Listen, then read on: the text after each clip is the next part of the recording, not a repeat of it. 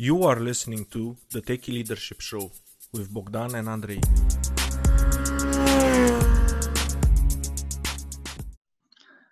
Hello and welcome to the Techie Leadership Show. Today with me I have Susan Schwartz. She equips subject experts with tools to hone communications, relationship building, and people management skills that will enable them to become world-class leaders. Her toolbox combines emotional intelligence, Lego serious play, which I'm really curious about, and knowledge sharing methods. Her passion is making complicated concepts simple and enjoys her work as an adjunct instructor at UC Berkeley and UC Santa Cruz. She is the author of Creating a Greater Whole, a project manager's guide to becoming a leader, and co-author of Turning Ideas into Impact, Insights from Silicon Valley Consultants. Hi, Susan. Hello, how are you? Good, I'm good. good.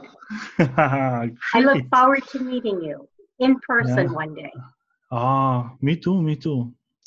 If you ever come to Romania, let me know. And if you are gracious enough, I'll let you know when I'm coming to the States. Excellent. We have a spare bedroom. You're very welcome. Thank you so much. And Susan, do you want to add anything else about yourself? I think we're very broad, and we'll add things as we chat this morning. Exactly. I'm especially curious about Lego Serious Play. What is it? What is Lego Serious Play? Well, it is a means of getting people to realize what their stories are and to talk about them. So my husband is an engineer, and every year they have a kickoff meeting, and then they will all have to build a tower. They give them poster board and Lego bricks and some string, and they say, go build a bridge, or build the tallest tower. And that's building something. But with Lego Serious Play, you're building a metaphor. So I might ask you to describe how you communicate with your team and your team communicates with you.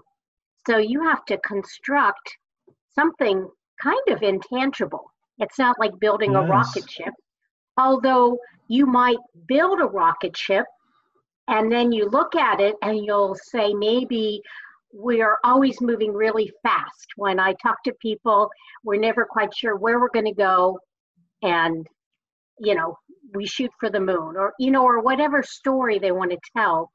And the key, and it's a little bit hard because I'm a project manager, and project managers like to plan. But in Lego Serious Play, you don't plan. You have very short building times, like 1 to 4 minutes. 1 to 4 minutes, that's fast. You have a huge pile of Lego, and you just have to grab the pieces and you start putting them together. And it's interesting at the end, then you look at it, and all of a sudden you didn't realize what you were thinking, and so your subconscious comes out. For example, when I was getting certified, I had just moved to San Francisco from the East Coast. And when I built a tower, and we were supposed to put yourselves in it. So you could build anything you wanted, and I had like a 2-tiered tower, and sort of was my past life. I didn't realize this in my new life. And I had a little window, I didn't plan it, it just happened. And I had a little Lego figure that represented me. But in that window, it didn't have one of those lovely little Lego pegs. So I wasn't stable. So every time I moved my construction, my little person fell off. And it wasn't done on purpose, but I'm looking at it going, holy cow, I keep falling over. And I realized since I moved to San Francisco, I'd lived in Washington, D.C. for so many years. I was very stable. I had a network. And I realized that was the story I made up when I saw my little person dumping over. I said, well, that's me. I keep falling down, and kind people help pick me up and find my way. And so that's the story that comes out. So it's very good. It's a great tool if you're working in a growing company and you need to create a strategy. Yeah. And so you might have people from all different departments, and they all see the future from a different viewpoint, a different perspective. And so you have a chance to all build how you see the current view. Nice. And then you have a chance to see where everybody wants to take the company. And in the traditional way, where you get a flip chart up and people are, you know, getting highlighters out and writing words and putting all the flow charts up on the wall, the flip charts, you all start, everybody's starting from a different position. Like if you're in finance, you have a different viewpoint than sales. Yeah. And you have different metrics and you have different priorities. And so what this lets you do is it lets you, and it encourages you to listen, to actively listen, to understand. And what's valuable is everybody gets to see how they combine for the mission of the company. So when you leave, everybody shares point A and point B, you know, where you start, where you want to be. The tough work is getting from point A to point B, but at least you're all in the same, you know, direction. You're all going parallel versus the old version where you would just crisscross. Yes. And then it's confusion and chaos and everybody gets angry and nothing positive comes out of it.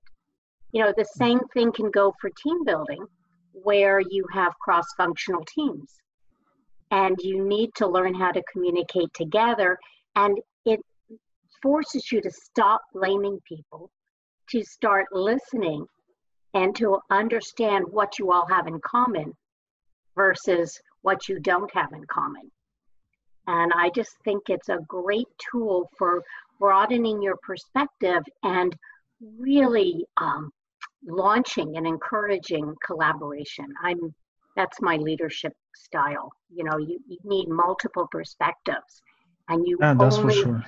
And that's why I named my first book Creating a Greater Whole, because the whole is greater than the sum of the parts. Yes. So. And it sounds like serious fun.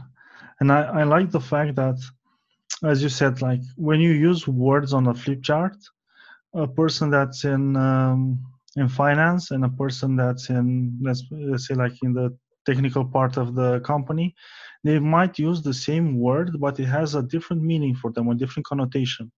But when you can see it, you surpass the words. You can see like exactly what's the vision of each individual, and in a way it becomes like the Lego composition is worth more than 1,000 words.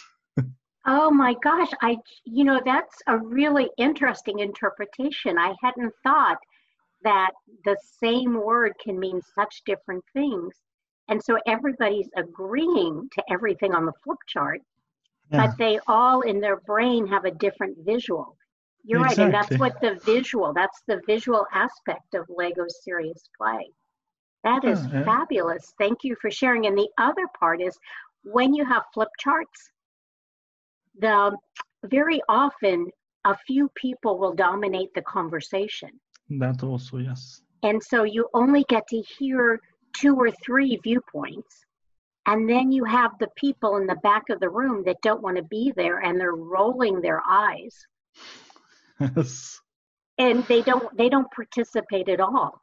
And with Lego Serious Play, you are forced to participate because you're all building together. So it's a safe space. You know, there are agreements that everybody agrees to creating it a safe space, not to have judgment. Everybody tells their story. Nobody, you know, you're not allowed to make comments until everybody's told their story. And I've run a couple of sessions since we've gone virtual with the coronavirus that have put us all shelter in place. Nice. And what we've done is we've done it with found objects because not everybody has Lego. If you have Lego, that's very fun. You probably have kids. Well, they're all grown up. But my son was a Lego guy, and my husband was a Lego guy. We had kids that were small at some point. But other times, you know, you can get paper cups and toothpaste tubes and canned tuna fish or, you know, canned fruit, and you can build using those. So it's very flexible. Sounds really fun. And since we're talking about stories, I'm really curious about your stories. So let's get into them. What is the biggest leadership success story that you've witnessed personally? You know,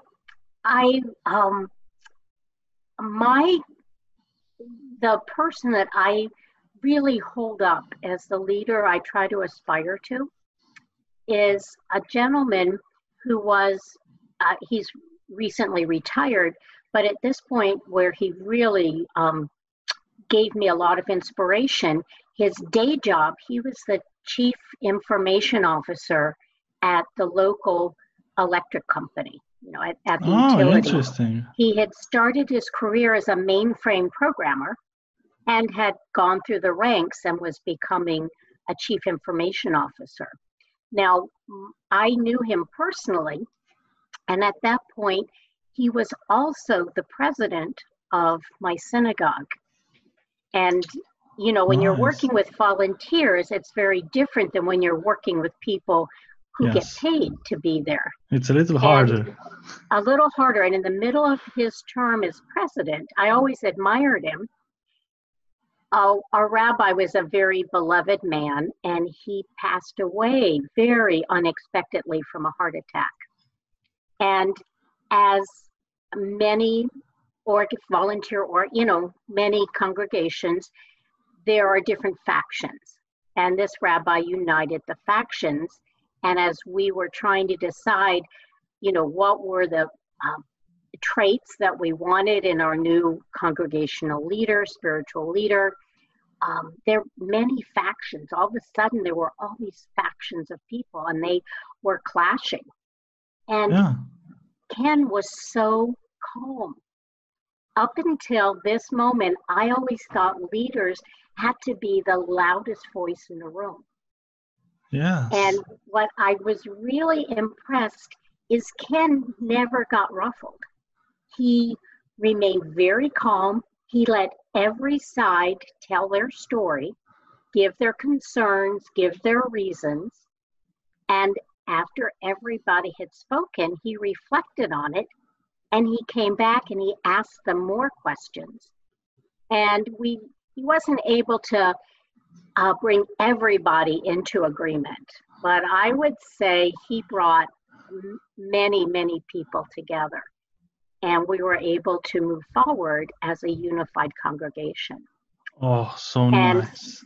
So to see that balance where he was this very technical manager, and he, working for a utility with unions, and that probably gave him the skill set.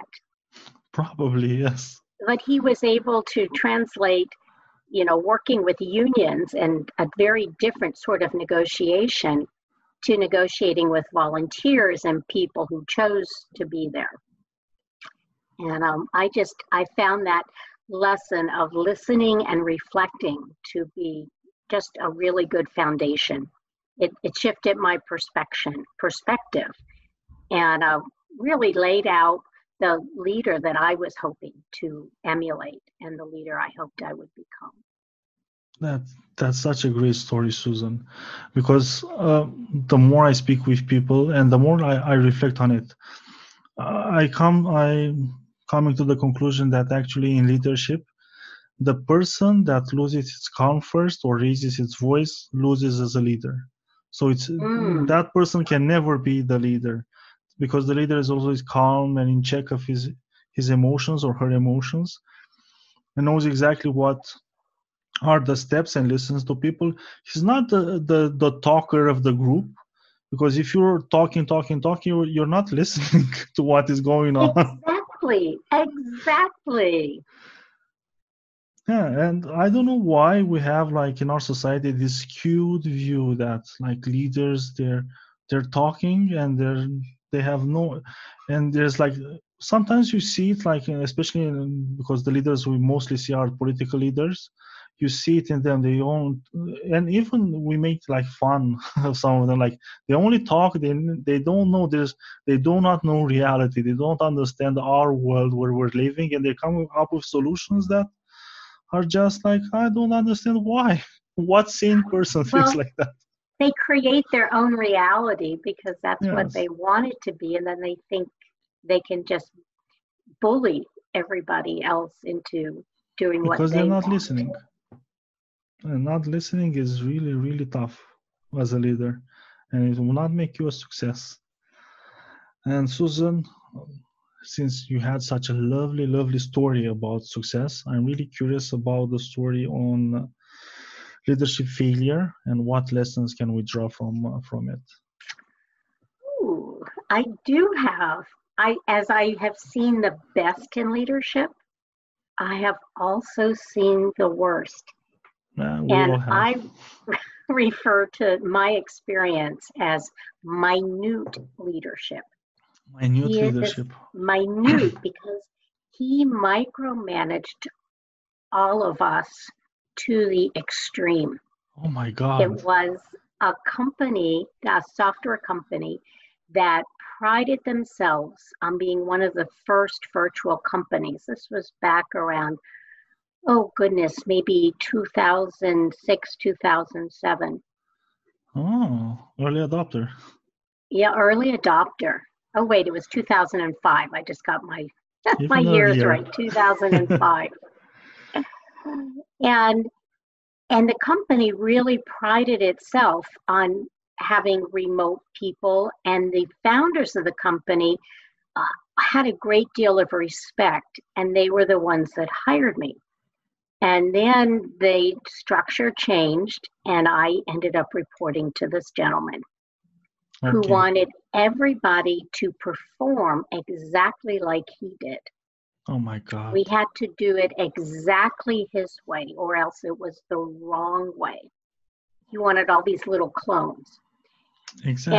And he was remote, far away. And my guess is he spent a lot of time goofing off because he thought we were goofing off if we Oh my weren't God. at our desks. IM was the technology back then. And if he IM'd us, instant messaged us, Yes. if we didn't immediately respond, he would get on the phone and say, "Where in the heck are you? Why aren't you replying to me?" Oh my God. And well, it gets worse. Even worse The than this? Okay. immediate fact is I was responsible for writing courseware. I had to learn the software, which was difficult, very complex, and then I had to write the training program. So that's, you need to focus, Exactly. and you can't get distracted or else you can't be productive. So I always thought that an IM meant, well, if you respond in 20 minutes, 15, 20, that would be okay. So you can finish what you're doing. Well, Same to me. Yes. he didn't believe that. And it got to the point where he got really angry and he called me. And I said, "I'm really sorry. I was in the bathroom." And so I had to come up with a signal to put on IM to let him know that I was taking a bathroom break. Oh my God. That's I awful. told you it got worse. And needless to say, I lasted at that company a total of 4 months. A long time. A long, long time. That's just the level of So it was just that micromanagement. micromanagement. He couldn't delegate, and managers have to trust their people. Yes. And that's why I called him a minute manager versus a micromanager. Oh my God. I worked remote a big chunk of my career. And I know that from my personal experience, the biggest challenge you have as a manager of a remote team is to make sure they do not burn out faster than they would burn out at an office, because you're always close to the desk. It's in your house. Your work is just there. You get ideas even after the work hours, and you're not going to and you say, work longer. yes. So, if you take a half hour in the middle of the day to take a walk around the block and get some air, chances are you're going to be working an hour before everybody woke up and an hour after. Yeah, and I've worked officially. I've had my own company for 20 years. Even before that, I worked for a global software company.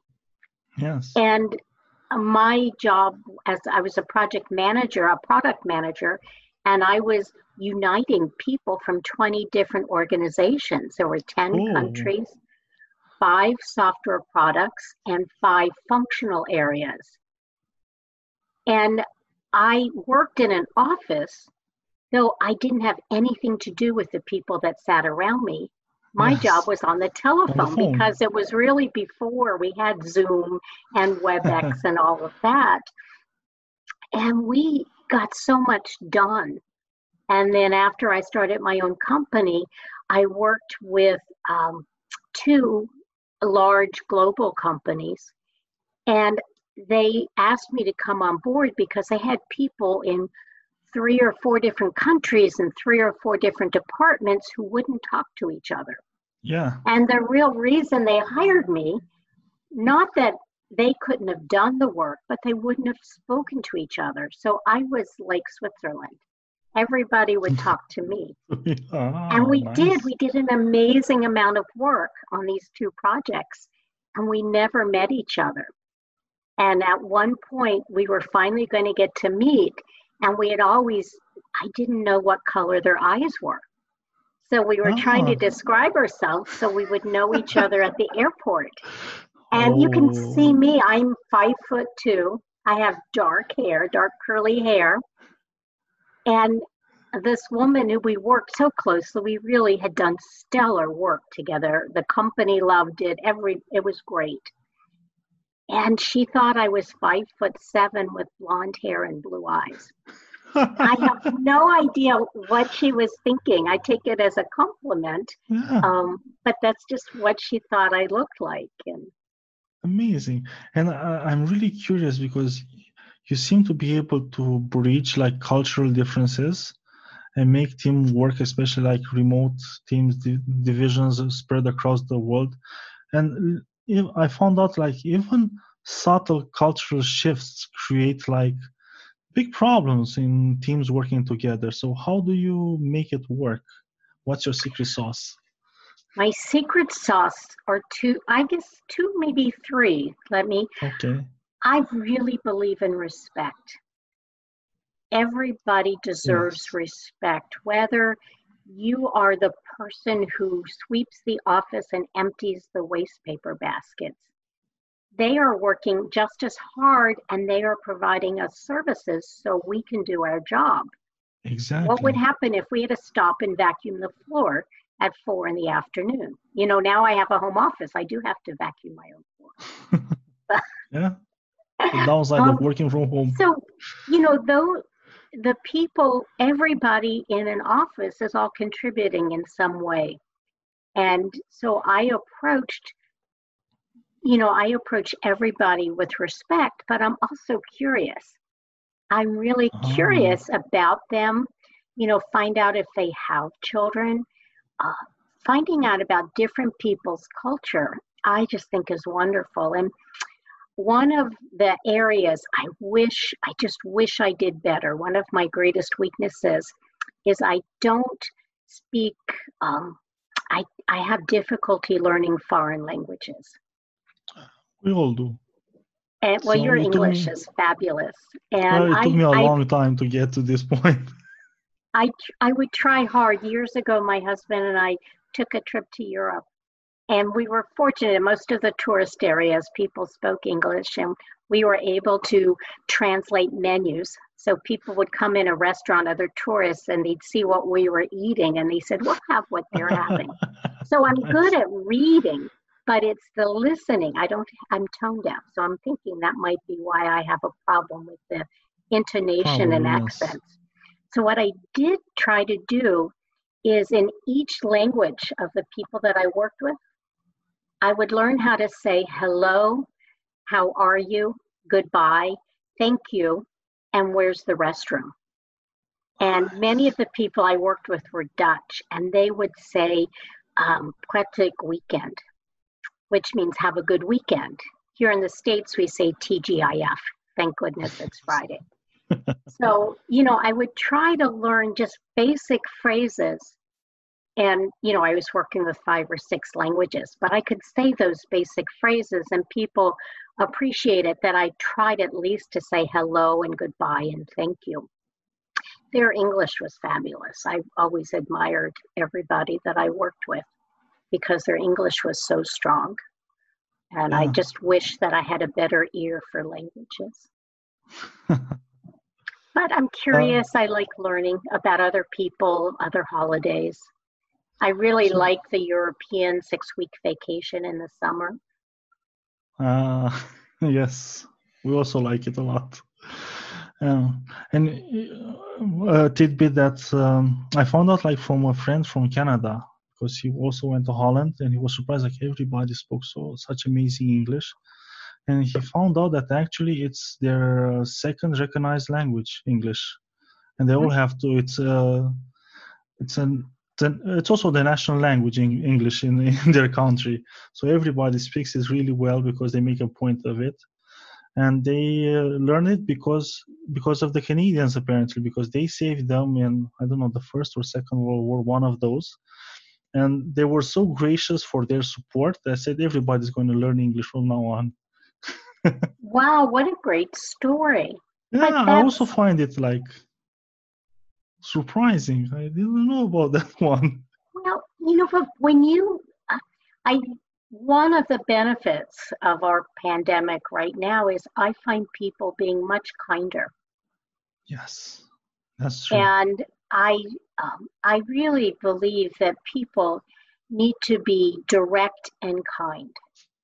Let people know what you expect and how they could improve, or, how they might try to do something differently, but do it with kindness. It goes back to not yelling at folks. You don't want people scared and afraid of you. In fact, one of the things in today's world where technology is moving so fast, I've noticed that people are afraid that they're going to lose their job. So instead of, and very few people get second chances. One of the big buzzwords in the computing community is, fail fast. I believe that's one of the agile principles. Yes. And I can't believe that we have to have a very special discipline that says it is okay to fail. What does that say about the rest of our world? That's such a great point. And it's like, it flipped like a switch in my head, because the businesses, they focus like, let's start project and fail fast at them to see what sticks. But they don't treat humans with the same empathy they have for the projects. Like, let the person fail, but let's see, does he improve? Does he get better? It's not, no, he fails once, that's it.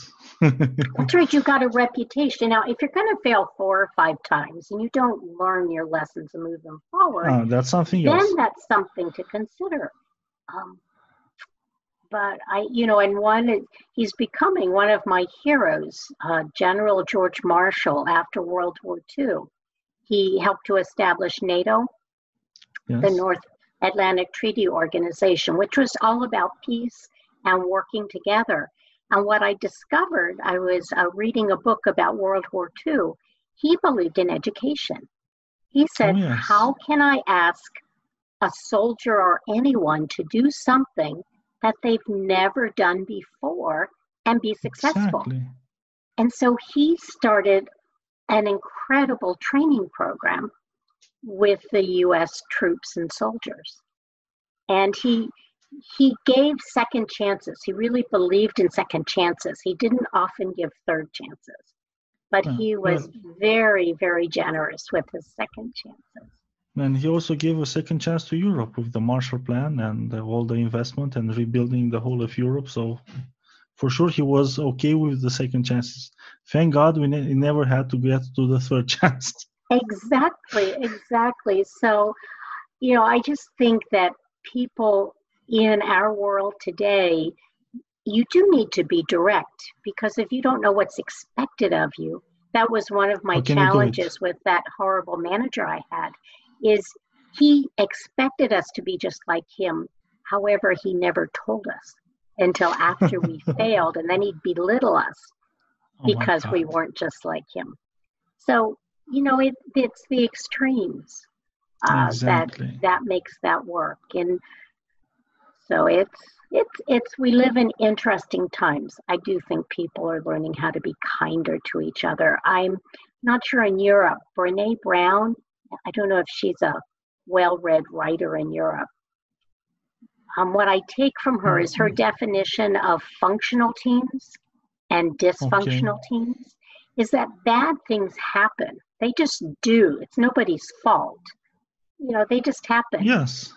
So something, but when these difficult times happen and the project gets off course or something, dysfunctional teams will move away from each other and point fingers and lay blame because they don't want it to be their fault, because they don't want to get fired. Yeah. Functional teams come together and figure out how to solve a problem together. So they see it as a challenge to overcome, as opposed to needing to blame somebody before they can think about a solution. And usually in those situations, if the leader is good, he's going to say the fault is all mine. So let's move forward and find solutions. Exactly. So all fingers are pointing at him, so he's marching forward. And that's the whole idea. And with that, Susan, I'm really curious, what's your leadership philosophy? Well, it kind of one moves into the other. I really believe that leadership is not a solo sport. You can't lead a team of one. And that team of, everybody can't be just like you, that you have little clones that replicate you. So there are type A leaders that are very directive. And when we're in battle, I want the generals to have faith in, they're going to have to stand up and know the situation, and they're going to have to make very quick decisions. That's just and being tough in decisions. Battle. Yes. On the other hand, there's type B leaders, and that's a collaborative leader. And I like to be a collaborative leader where you really know yourself, where you're very self-aware, and you know what your weaknesses are. And because you know what your weaknesses are, you look for people on your team who can counterbalance them. Oh, yeah. So you're working together to be successful. And so you want a team of people that's very diverse. If they're all just like you, that means you all have the same weakness. And how can you succeed? That's where the whole is greater than the sum of its parts. So I really believe if you can get a diverse team, and through conversations and getting to know each other and asking a lot of questions, you'll learn what everybody's strengths are, and then you can leverage their strengths, because everybody can make an important impact. And you also get multiple perspectives. So if you're trying to solve a problem, everybody might have some little bit of knowledge that they learned in another job that they can bring. And so if you might combine them. One person may not have the answer, but if you're brainstorming, somebody might be able to say, well, at my last company, we did this, we did X. And somebody else might say, well, our situation is different. So then the next question is, okay, that was successful. How could we adapt that to this situation? And so when you can bring those, that you can facilitate a brainstorming session that involves everybody and everybody's part of the solution, that means everybody owns it. And once you own that solution, you're going to do your best to make it happen, to make it work. And that's kind of where we come back to Lego Serious Play, is when people leave, it's only a 2 to 4 hour session. But after that 2 to 4 hours, people leave and they all share the same goal. They've all bought into it, and they're accountable for the outcome. So that comes back to not blaming, not worrying about firing. You can be accountable when things don't go quite right. When a project, the technology didn't work like you were led to believe. So what can you do to fix it? Happens all the time. Yeah. Anyway, so I don't know if that was in a nutshell, but that's my philosophy. It was deep. Yeah. And I like, and it all turns back like to respect and being curious and finding out stuff about the people you're working, and that's really important because you're actually building a sort of a family outside your family at the office. So you need to know a lot of stuff about them. Well, we're with the people we work with often more than we're with our people at home. Exactly. It is like a family. Yes, it is. It's amazing. I still keep in touch with people I worked with 20 years ago, 25 years Oh, yeah. It means you had like a really awesome collaboration and you build strong bonds with them. And I don't have a career as long as yours yet, but I still have like colleagues from past company. In all past companies, I have a couple of colleagues that we stay in touch, not as frequently as I would like. Towards my shame, I should stay more in touch with them, but it's still nice. Right, and you know what? Even if you've been out of touch, if you can connect with them 10 years later, they're going to be glad. They're going to say, "I've been meaning to call you." So they will be glad if you take that action. And I will after this call. And Susan, for aspiring leaders, what would be your top 3 leadership tips for them? My top 3. Well, one of the, especially because this is techie leadership, I started my career out as a techie. I worked with AT&T and I designed and implemented integrated voice and data systems. Oh, serious stuff. I was a real techie and I really believed that technology would drive business forward. And when I was working for that global software company and getting to know people from all over the world, and I had to bring them all together, we were trying to get a single forward-moving plan. And at that point, we had 20 different plans. And in the middle of that project, I went, "Oh, it's the people, stupid." Me being stupid. And it's the people that are going to drive business forward. And today, technology is changing every 6 weeks, 3 months. We can't keep up with it. And so technology is simply a tool. Yes. And it's the people that matter.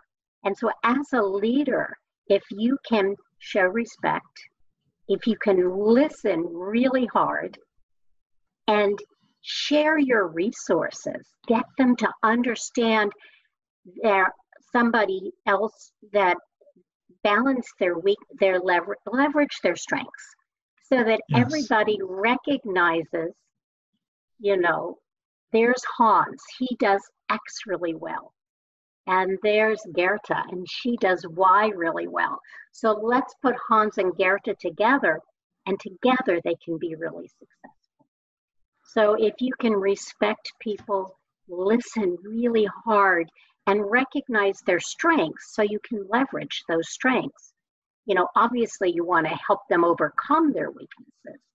But sometimes Hans and Gerta working together, they might help each other.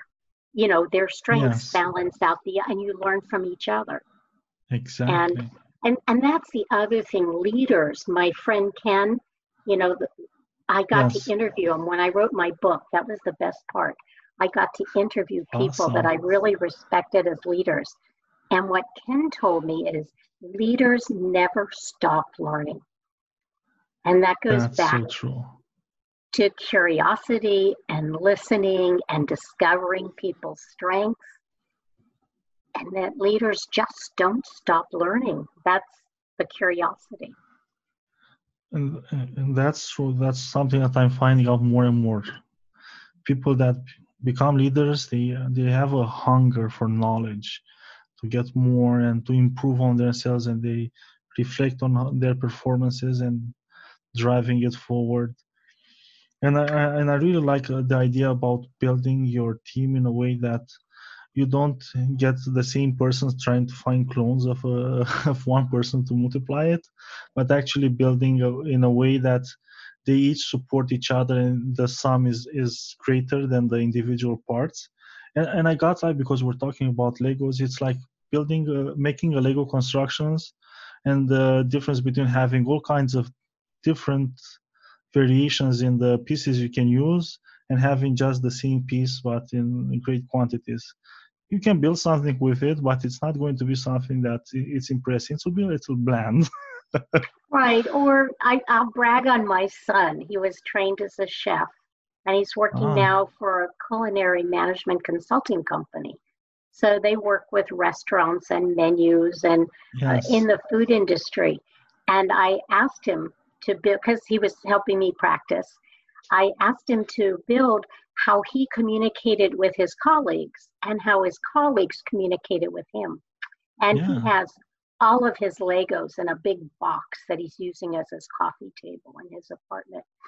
And he pulled out all of his Legos and he's grabbing pieces, and he came up with a motorboat that he had from some Lego kit.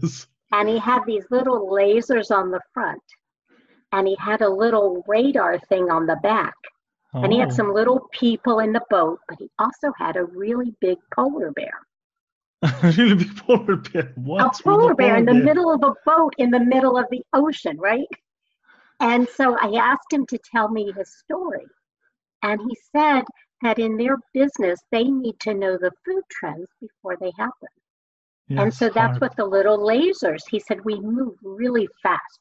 We're communicating, we're collaborating, we're brainstorming. Everything happens quickly. It's hard to stop and reflect. So they're moving fast for the motorboat. Then they have to keep those lasers out in front of them. Yes. And then behind them, but their customers are having to do business now. Yes. They are not ready to move way out for tomorrow. Yes. So you have to keep an eye on where your customers are today and help get them ready for what's ahead. And the polar bear? I asked him the polar bear. And he looked, I guess we were doing Zoom. He did look at me. And I look at your parents the same way. He was like, Mom. The polar bear is the challenge in the room that everybody's refusing to acknowledge. Oh. So in the United States, we'll say it's the elephant in the room. Yes. But he didn't have an elephant, so he used the polar bear. And that's the whole point. But and I'm thinking if I asked him 10 minutes before, I mean, he built it in 4 minutes. So really, if I'd asked him 5 or 6 minutes before, he couldn't have told me all of that information. Amazing. I'm going to use it with my daughter. Because he built something and then he stepped back to look at what he built, all of a sudden he had the story. And so that's what I find, powerful back to Lego, but also back to your team, to being able to hear their stories and to ask lots of questions and to be curious. And I teach many, many classes and workshops, and I always learn something from each student. So I end the class with a lot more knowledge than I began the class, because they each take a different perspective and they bring a different perspective into the classroom. You should be paying the highest fee. It should. I like getting paid. Thank you very much. Yeah. And Susan, since we're talking about learning and leaders always learn, what is the book that had the most profound impact on you? There was I read it many years ago, and it is called the first book was Crucial Conversations, and that was interesting. But the second book by the same authors were Crucial Collaboration. And then they just republished it and they call it Crucial Accountability. And what the book teaches you is how to have those difficult conversations. So even in the office where somebody's going to bully you and they catch you in a moment like where you're in front of a lot of people and they ask you a question that you either don't have the answer for or you don't want to answer in front of all these Yes. people. And they make you feel like if you don't answer it, you're really stupid. Okay. And how do you handle that situation? Well, what I learned was it was okay not to answer right away. And the tool that I learned was to say, that is a very good point. Could you make an appointment, because I think we need some time to discuss it and I'd like to think about it. Could you make an appointment and we could talk maybe next Wednesday or Thursday and really give your question the attention that it deserves? So you're in front of all these people. You look like a hero. You have made this person, you've elevated him. You haven't said, oh, shut up, you're just trying to make me look bad. And you haven't like bumbled all over, blah, blah, blah, blah, blah, blah. You know, that's what I would do before. And so you have not embarrassed that person in front of the colleagues. And what I've learned is chances are they're not going to call you and make an appointment. Oh, yeah, for sure. Their goal was to make you look bad. So you took the high road. I learned how to take the high road. And there's several other tips in there. And the accountability is helping people on your team be accountable for their actions. Yes. Be accountable for your actions. And my daughter, I'm very proud of her. Somebody said, that's a negative story I'm going to tell you. She's doing great, and I'm very, very proud of her. She's done some fabulous things. One of the lessons that she taught me, she was 3 years old. 3 years old. And we were trying to get out of the door so she could go to daycare and I could go to work.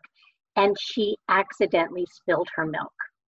Okay. Which 3-year-olds will spill their milk. It's not a bad thing, but it was just the wrong time. And I didn't get angry. I didn't scold her. I just sighed. And I was going to grab a paper towel and wipe it up all on my own. And she looked at me. She was so worried about being bad and doing something wrong. She said, Mommy, it's not my fault. And I knew it was an accident. Yeah. And then I looked at her and I said, sweetheart, you're there and I'm here. Whose fault could it be? And she looked at me and she said, Mommy, my hand did it. Yes. And so then all of a sudden we had a lesson to teach. I said, sweetie, your hand is connected to your body and your body's connected to your brain. So if your hand does something, it might be an accident, but you did it. And so at that point, I had to get another piece of paper towel and we had to clean up the mess together. But it was probably worth the 10 minutes that we were late that morning. Because later on, I was in charge of a training center that had 10 trainers in it. The whole region had 20. I was in charge of the 26 trainers. And every Friday, we had to take down the equipment for the course we were teaching that week and get the equipment installed for the class we were teaching the next week. And I just remember, it was Friday, they were tired, they wanted to go home, and then they started blaming something or somebody. And I just looked up at them and I said, your hand didn't do it. And somebody, not the trainer that was being obnoxious, but somebody else, I said, you have to be accountable. You need to be accountable for your actions. I'm not going to get angry at you, but just be accountable. Take responsibility and help solve the issue. It doesn't matter who caused it. It only matters who resolves it. Oh, yeah. And so I just think, when something just happens, I get angry when people are not accountable. It's like your hand didn't do it. As long as you're accountable and take responsibility, then it's okay. Let's just move forward. Let's figure out, was it an accident? Did it just happen? Did maybe you didn't receive information in time. Do we need to go back and figure out why the other department didn't get it to you when they said Yes. they get it to you? But you can explain. And so Kerry Patterson, and he has 3 other authors, if people look for crucial accountability, I think it's a great book to help you through challenging times when you're working with other people. You spend a lot of time listening and a lot of time as a manager. How can you help other people take responsibility? What can you say that neutralizes the situation and gains a positive output? And letting not just you controlling it, but letting other people control their actions, because we can only control what we choose to do. And Exactly. choice, we all have a choice. And so we can choose how we react to a certain situation. So when a leader gives their people and the ability and, enables them to make choices,